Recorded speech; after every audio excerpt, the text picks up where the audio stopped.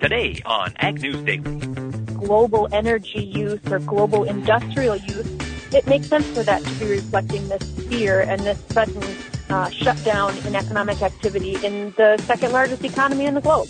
Good afternoon, ladies and gentlemen. Mike Pearson here coming to you with today's edition, the coronavirus edition of the Ag News Daily podcast. I am joined, as always, by Delaney Howland. Delaney, you haven't come down with any unique virus-like symptoms, have you? No, not to my knowledge. I haven't been to China anytime recently either. And you haven't eaten any snakes. Apparently that is one of the theories on where this emerged. Interesting. Nope, that's definitely not something that's going to be in my diet anytime soon. Well, good. But I tell you what, apparently that was in the diet, or at least it was on offer over at the open air meat market in Wuhan, China here, well, I guess 2 weeks ago on the 14th. And that's spurred the outbreak of coronavirus. This is a virus that nobody has seen before. We've touched on it on the podcast before, but today really seemed to be the day that the markets took notice. We had huge sell-offs in the U.S. stock market, well, in global equity markets, I should say. We have big sell-offs in the crude oil market, and of course, that general bearishness extended all the way into the world of agriculture, and we saw broad-based sell-offs today in the world of ag, didn't we, Delaney? Yes, we certainly did, Mike, and we're going to chat about that with Elaine Cub here coming up for today's Market Monday segment, sponsored by agmarket.net. But we've got to talk about a little bit of other news that's hitting the pipeline as well. Yeah, what do you got, Delaney? What is the non-coronavirus news that is jumping out with you or to you today?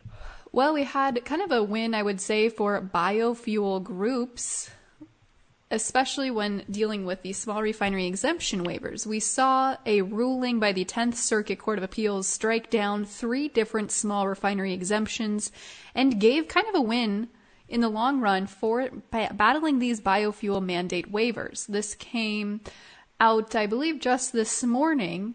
But essentially the court said that the EPA can't extend these exemption waivers to any refineries who basically let their exemptions lapse. So there was one refinery in Cheyenne, Wyoming that filed for a small refinery exemption waiver in 2012. They didn't apply for them in 2013 or 14, then came back in 2015 and tried to file again, got that small refinery exemption waiver, and went, I don't know how long it was, and I believe 2018 is when it was brought to the courts and said, hey, this doesn't seem fair. The 10th Circuit Court indeed upheld that and said, if you didn't file continuous years, you can't have a small refinery exemption waiver. Interesting. Okay, that is a unique outlook, but this is coming from the courts. It's not coming directly from EPA, right? It's how Correct. EPA has to behave according to the court. That's right. All right. Well, as long as they don't put up too much of a fight, maybe this will be a turn in the, 3-year battle over small refinery exemptions going to refiners. Yep, I think so. And like I said, it was only in 3 different refineries, so I don't know that this necessarily sets any precedent. And I'm sure those refineries are probably going to continue the legal battle, but it does seem like we got at least a short-term win today. Yeah, well, that is good news. And on a day like today for producers, we're looking for any wins we can scavenge. And we've got another one coming out of Europe. We've talked quite a bit about the challenge facing the wheat crop around the globe. We've got very, very small acres that went in the ground for winter wheat here in the U.S. We, of course, have that long-standing drought in Australia that has led to all the wildfires. We've got trouble globally, and it was just announced by the European Union Crop Monitoring Service. They call it MARS. It would probably be similar to our NASS, USDA NASS. They came out earlier today and said that the high temperatures that have been experienced in Western and Central Europe have left crops, particularly cereal crops, wheat and barley primarily, more prone to pests and disease. The fall wheat seeding season, just like ours, was hit with very heavy rain across Europe, and now they are being pummeled by high temperature, and they're saying that all of these things are coming together to lead to a potential shrink in that European wheat crop. Now, Mars didn't come out with any crop size estimates today, but it was probably a piece of somewhat bullish news. And if we watch the wheat markets chart today, there was definite selling all morning, and then about the time this report was released, we did see the market climb back, still ended down on the day in Chicago and Kansas City, but was able to claw back some of its move. So I think this was generally a bullish piece of news that, the market needed today. And I think it sounds like it's pretty supportive. Like you said, we don't have those estimates for what the acreage is going to be or production is going to be, but it does sound somewhat friendly for the wheat markets. Absolutely. And, we'll talk with Elaine about wheat and the craziness that is going on in that market. But, yeah, anything that can give a win to any crop producer after today is something to be celebrated. Absolutely. Well, Mike, I'm going to take it back to the legal arena here for just a second because we had some other big news related to Bayer on Friday. We know, of course, that they are in thousands of different lawsuits right now because of their alleged exposure to Roundup causing cancer. And on Friday, the company agreed to delay a trial that was supposed to begin in state court in St. Louis, basically to allow some more mediation process. And it sounds like they really are hoping to get some sort of settlement agreement so they don't have to finish this battle in court. So we are continuing to see that make its way, I guess, outside of the legal courtroom. Yeah, and the number I heard floated on Friday, Delaney, I don't know if you've heard this number or if we can verify it in some way, but Bayer was looking at a potential settlement of $10 billion to make this thing go away. Yep, $8 to $10 billion is what they are calculating for that settlement, so... Oh, boy, I forget off the top of my head what Bayer paid for Monsanto, but that would not be an insignificant percentage of the purchase price. I wouldn't think so. Oh, man. Well, I tell you what, as long as we're spending lots and lots of money, Delaney, there is the news coming out of Madagascar that there is a new, very expensive coffee to hit the market. Have you heard about this? I haven't. Please enlighten me. Well, you're not much of a coffee drinker, are you? No, I'm not.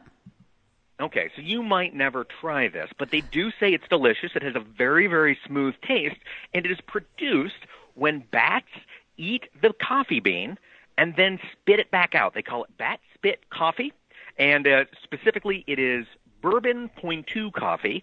That's the name of it, and it is selling for $110 per pound, Delaney Howell. That sounds disgusting. Well, there is a coffee that has been around for quite some time, and I forget what it's called, Koki something. Anyway, it is made by feeding a civet, which is like a ferret, these coffee beans, and then the civets eat it. It passes through their stomach acids that mellows the coffee out a little bit, adds some richness to the flavor, and then they harvest the coffee from the civet's feces, and then they bag it up and sell it. That sounds worse than the bat spit coffee. Yes. I think given the choice, I would absolutely drink the coffee that was spit out by a bat before I drank the coffee that was pooped out by a civet. Oh, man, that's quite the interesting news you got there. Well, I'm just saying, for any producers who want to diversify their operation, import some bats, start growing some coffee in a greenhouse, and here you go, $110 a pound. Yeah, I guess so. Take advantage of it, I suppose. Right on. We are here with quality information people can use. Yes, we are. Well, I'm going to take it back to, I just have one other piece of news for today, a more serious piece than your bat poop coffee. But we saw we saw Canada return from their long Christmas recess. And we heard Trudeau give basically their parliament an address saying that the first thing, now that we're back in Canadian Parliament is back in session, the very first priority will be moving forward on the ratification of the new NAFTA. As we know, President Trump is intended to sign that on Wednesday. So it really does sound like that ratification process in Canada is a top priority for them, and it's going to get done relatively quickly. Well, that is good news. Once Canada signs off, I believe we are rocking and rolling under USMCA. I believe so. I think it goes, yeah. I think there's like a 6-month implementation period, and then we're rocking and rolling. Yeah, I think it's actually only 60 to 90 days. Oh, wow. Okay, so they're really going to have to move quick to update all their laws and regs and open up some new trade routes. I think so. Well, fantastic. I just have one other piece of news before we have to get to the markets, and this is coming from Secretary of Ag Sonny Perdue. You know, we have been on the back burner negotiating with the European Union on an EU-U.S. trade deal. Basically, we had TTIP that we were trying to negotiate forever. I forget what that stands for, the Trans-something partnership. Effectively, it was a large trade deal with all of the EU. Now that Britain is leaving the EU, we'll probably sign a free trade agreement with them, and we're looking to address our existing agreements with the EU itself. And Sonny Perdue came out earlier today and said the European Union, quote, needs to redress a $10 to $12 billion imbalance in farm produce trade with the U.S. and adopt its food safety rules to reflect sound science. Basically, this is coming back to the EU's continued resistance in recognizing new plant trait varieties, both in the cereal crops, you know, your corn and less so wheat, but the GMO acceptability and specifically glyphosate. I think he's picking an odd time to do it as Bayer looks to settle its glyphosate lawsuits, and that's gathering up lots of headlines. But I think this is an indication that perhaps with China in the rearview mirror, with USMCA in the rearview mirror, the next big trade deal this administration is going to target looks like it is going to be with the EU, and it sounds like they're going to discuss agriculture.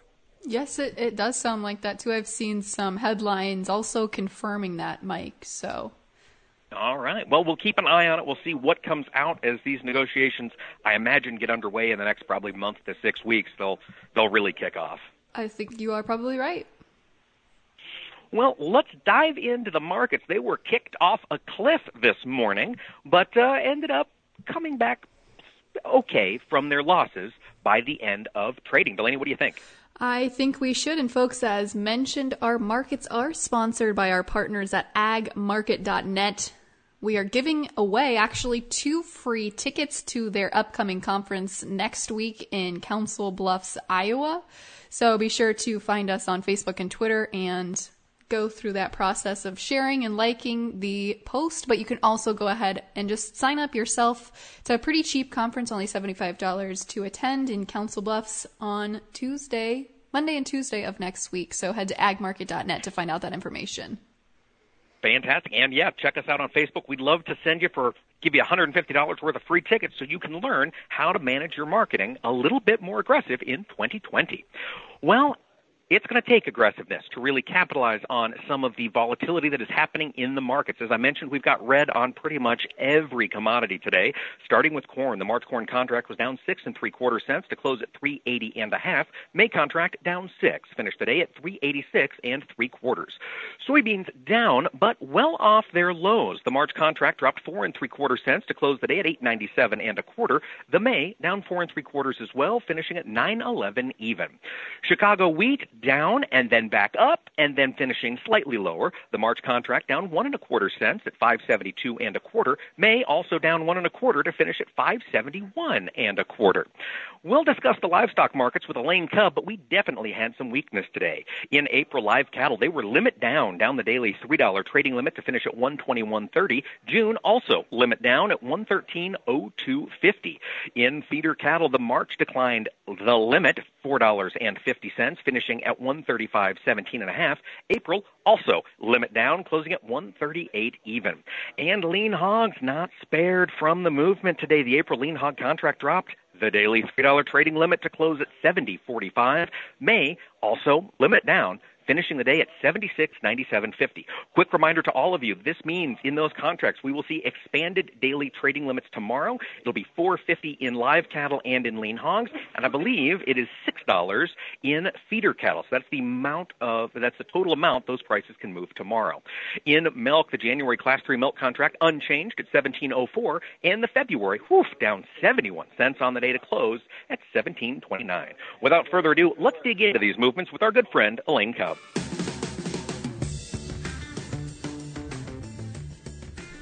Well, for today's hashtag Market Monday interview, we are joined by Elaine Cubb, author of Mastering the Grain Markets. Elaine, it's been quite some time since we've chatted with you. Fill us in. How are things up there in South Dakota? They are winter. There's snow and winter and cold. It is what you'd expect it to be in late January in South Dakota. Well, that is kind of, par for the course, I would suppose, when you're that far north. But Elaine, speaking of far north, we've got prices that have moved pretty far south today across the grain complex. When you look at the movement, and let's just look at Friday's and today's, is this all coronavirus related? I mean, that seems a little overcooked for the fear of something that's really killing as many people as the flu.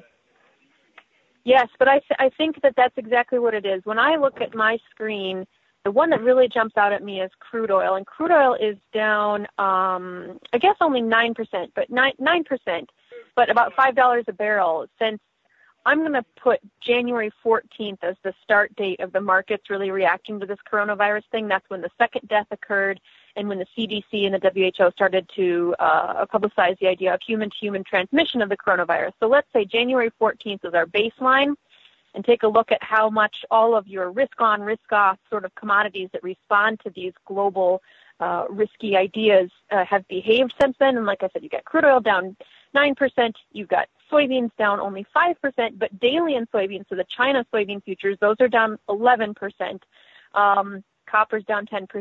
You know, all of these commodities that respond to these ideas of the global economy having a big shock, they have really come down in this time frame. But I think you're also right, Mike, to point out that it might be overcooked. But it's hard to say. I mean, I think right now, you've just got traders seeing that fear, not wanting to have that risk on the board, and so they're selling off lots of things that don't even really make sense, like feeder cattle should not necessarily respond to a coronavirus problem. And yet I think that's exactly what's going on, is just a risk-off movement across the board for commodities. I mean, I hate to say this, but it really feels like, Elaine, we're just moving from one headline to the next, trading whatever headline is out or is biggest for the day or the week. Well, I know it feels like that, but I think let's look at soybeans specifically. The market seems to have been a little bit rational about the way it responded to the phase one trade deal. You know, it didn't immediately rally a dollar because we have not really seen any physical movement of those soybeans yet. We haven't really seen basis improve, for instance. So the market is still reflecting the physical reality. But in this case, in this coronavirus case, it's just reflecting the fear. Like, the fear is real. And the fact that the Chinese government is going to extend the New Year's holiday, and there's just not going to be very much economic activity going on this week anyway because of the New Year holiday, but that will be extended and everything's locked down, that really does cut down on their economic activity. So to that extent, it is rational for crude oil, which is a benchmark for global energy use or global industrial use. It makes sense for that to be reflecting this fear and this sudden shutdown in economic activity in the second largest economy in the globe. Well, Elaine, you mentioned the slip in crude oil. Of course, it has corresponded with, the slip in everything, as you've talked about. But I've heard specific concerns that this drop in crude oil, if the demand in China stays low and we see crude continue to stay low, we're going to continue to see erosion of profitability for ethanol plants, which could hurt corn demand. What are your thoughts there when you look out for the remainder of the year when it comes to demand for, corn demand for ethanol? Absolutely. So these markets are all tied together. That's a very good point. And this crude oil, we're not necessarily below the September lows or the October low prices. So this is still recoverable. And it's certainly recoverable if we move past the Lunar New Year holiday and it turns out the coronavirus wasn't, it has been handled or it has been contained or it is not going to kill off too many people and the economy can get back to its usual source, then these prices should recover pretty well and ethanol won't receive a big ding. If this is just a temporary freak out by the market, I wouldn't expect to see ethanol prices or ethanol profitability have such a huge ding. But if it becomes a more extended thing, then that's a big problem. And I haven't looked at ethanol losses since this January 14th, but they're certainly down today. I've got $1.30 per gallon for ethanol futures. February ethanol futures. So they're down, but they're not reacting even as strongly as corn is reacting. They're just not seeing the volume of futures trade to have that bearish reaction yet today. Elaine, as you look at the chart, let's talk March corn in particular. Are we heading back down to touch some of those previous lows we put in back in, mid-December, the 370-ish level? Corn has been, if you look at chart-wise, it's been obviously so flat through the month of December and the first half of January. So to have it come down 6 cents today, that looks big on a daily chart, but on a weekly chart or on just sort of a pattern basis, it still is pretty well in its neutral trading range. So it's, and justifiably so, it's been a little more resilient to some of these risk-off ideas. But when you do have energy prices going down, ethanol prices going down, and of course its traditional price relationship to soybeans, it does have to come down in relationship. So at this point, it's still 10 cents away from there, and 20 cents away from its December lows. So I wouldn't worry too much about corn in relationship to some of the other commodities. Well, Elaine, before we move off corn and start talking soybeans, do you have any thoughts yet this spring on what corn acres might look like as we roll into the planting season of 2020? Oh, boy. What is the conventional wisdom these days? 95 million acres? Yeah, 94 to 96, I think, is kind of where folks are throwing out their numbers. I don't know. It might be a little bit overstated because I think so much of the thinking process that went into that 95 or 94 or 96 million acre number was based on the unattractive soybean prices, right? And that's absolutely true. And that's certainly true today. We've got soybean futures below $9. And so that pushes everybody back into corn again for 2020. However, if, like I mentioned, we can get past this freak out in the market, if we do start to see physical buying from China, and if we do start to see a serious recovery in soybean prices, then that acreage game, it's all back up in the air. It could certainly swing back the other way. There was a lot of corn acres in 2019, and there has always been the traditional idea that folks like to have, you like to go 50-50, or you like to have a rotation and get the soybeans in there for their nitrogen fixing and have that rotation of putting some legumes in after the cereal grains. So if there was less of a problem in the soybean market, I think we've got time. We've got the month of February and certainly the month of March for the market to come in here and bid those acres up. Elaine, from what it sounds like, obviously, as you mentioned there, the corn and soybean markets and wheat kind of all move together. When one moves up, the others move up. But it sounds like, and correct me if I'm wrong, it sounds like the soybean market is really what we're going to have to bank on here to pull corn and wheat up with it. Yeah, and this is going back to the headlines of a couple of weeks ago of this trade deal. If we can get the soybean export movement normalized, where you start to see actual physical movement of soybeans out of the Pacific Northwest and a recovery in the western basis, which is still quite weak compared to history, if you can see that physical movement actually occur, some documentation of this actually changing, the basis changing, then yes, I think that changes everything, not only for soybean prices, but as Mike was asking about the acreage, it starts to change the acreage number, and it starts to change the bearishness that is lingering in the corn market because of that big 2020 acreage number. So yes, I think it all depends on this freak out getting through the market, the Lunar New Year wrapping up, seeing what kind of business really does come in from the soybean or the Chinese soybean buyers once this has all passed through. Well, let's talk, before we move on to the livestock markets, Elaine, let's chat about the wheat market. Chicago wheat was on a tear for quite a while. We got problems in Australia. We got problems in the Black Sea. We've got the potential for Argentina to quit selling crops altogether on the 31st, or quit exporting, I should say. It seems like here over the past week or 10 days, that market is really starting to pull back quite a bit. Was this a situation where the market just got a little oversold and now we've got some folks taking profits? The wheat markets are a mess right now. If you look at, what one wheat price should be compared to the other, they are just a disaster. You've still got Chicago wheat higher price than Minneapolis wheat, which, based on a protein or just the fundamental value of that actual crop, makes absolutely no sense whatsoever. So any of these pullbacks that you mentioned, you see a sudden snapback in the price, it could be profit taking from folks who are doing some intermarket wheat spread trading. It could be, buy the rumor, sell the fact based on those rains in Australia, which, doesn't really do much for the crop. But again, it could be headline based trading. Yeah, it's really hard to say, and it's absolutely impossible to pinpoint the correct, the statistically arbitrage basis correct price for any of these wheat markets right now, because they are just so far off of their historical norms. Elaine, I want to take things over to the livestock market. Live cattle in particular, you mentioned that the coronavirus is having an effect on all the commodity markets, but do you see this impacting live cattle and turning us to the downside here? I mean, we finished, 122 on the chart, so are we heading down, or is this just going to be a correction based off of that headline?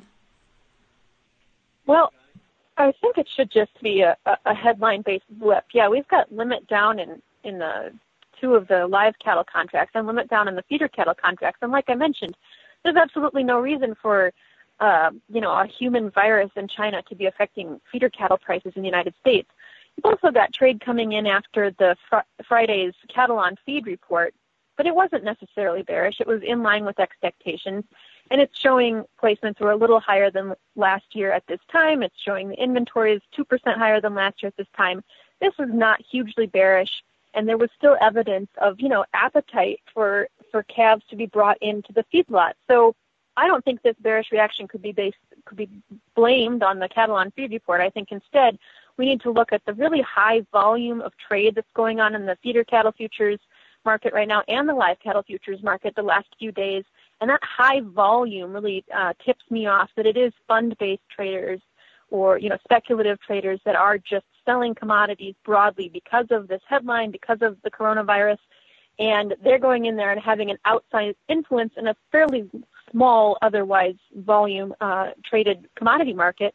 And I think that's why we're seeing these limit down prices. There's limit down prices in a couple of the hog contracts too, and I suppose that you could make an argument that the cattle are going down in sympathy with the hogs, but it's hard to really know whether the cash market and the cattle side anyway is going to play along with that. It's still too early in the week. Last week the cash prices stayed pretty stable. I looked at some of the livestock sale barns, from calf trade last Thursday. Those numbers were still 145 and above. They have not fallen apart the way that the futures trade has fallen apart here just today. So it does seem to me that the futures trade, these huge losses that we're seeing today, kind of make no sense, and hopefully will just be a blip. Now, Elaine, given the fact that it is always dangerous to catch a falling knife, what are your thoughts, given that this could be overdone based on aggressive fund selling coming in very quickly, trying to capitalize on a fear-based reaction? What are your thoughts on getting long feeder cattle, fat cattle, and potentially hogs here in this environment?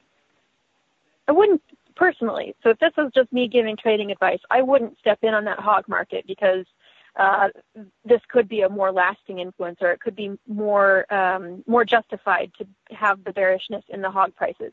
But this feeder cattle losses, we've done at 135 on the March feeder cattle contract.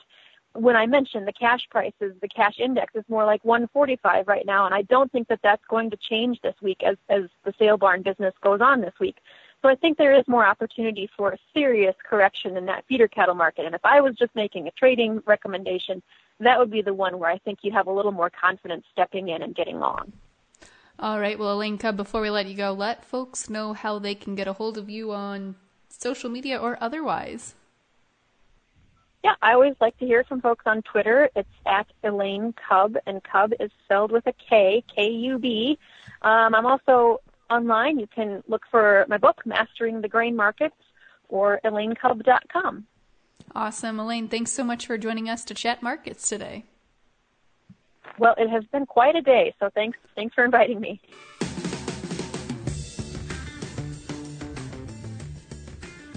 Well, a huge thanks to Elaine Cub. Always appreciate her insight, Delaney. It's great to hear from somebody out there on the high plains, isn't it?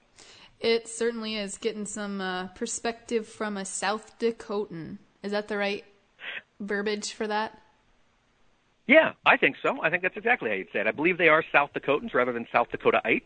But whether you are a South Dakotaite, a North Dakotan, or a whatever, you can get caught up on all the past episodes of Ag News Daily by visiting our website at agnewsdaily.com. Check out our past episodes. Get connected with the other podcasts on the Global Ag Network. And, of course, folks, visit us on social media.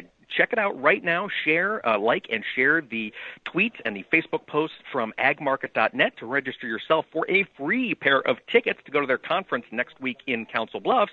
And with that, Delaney, should we let the people go? Let's let them go.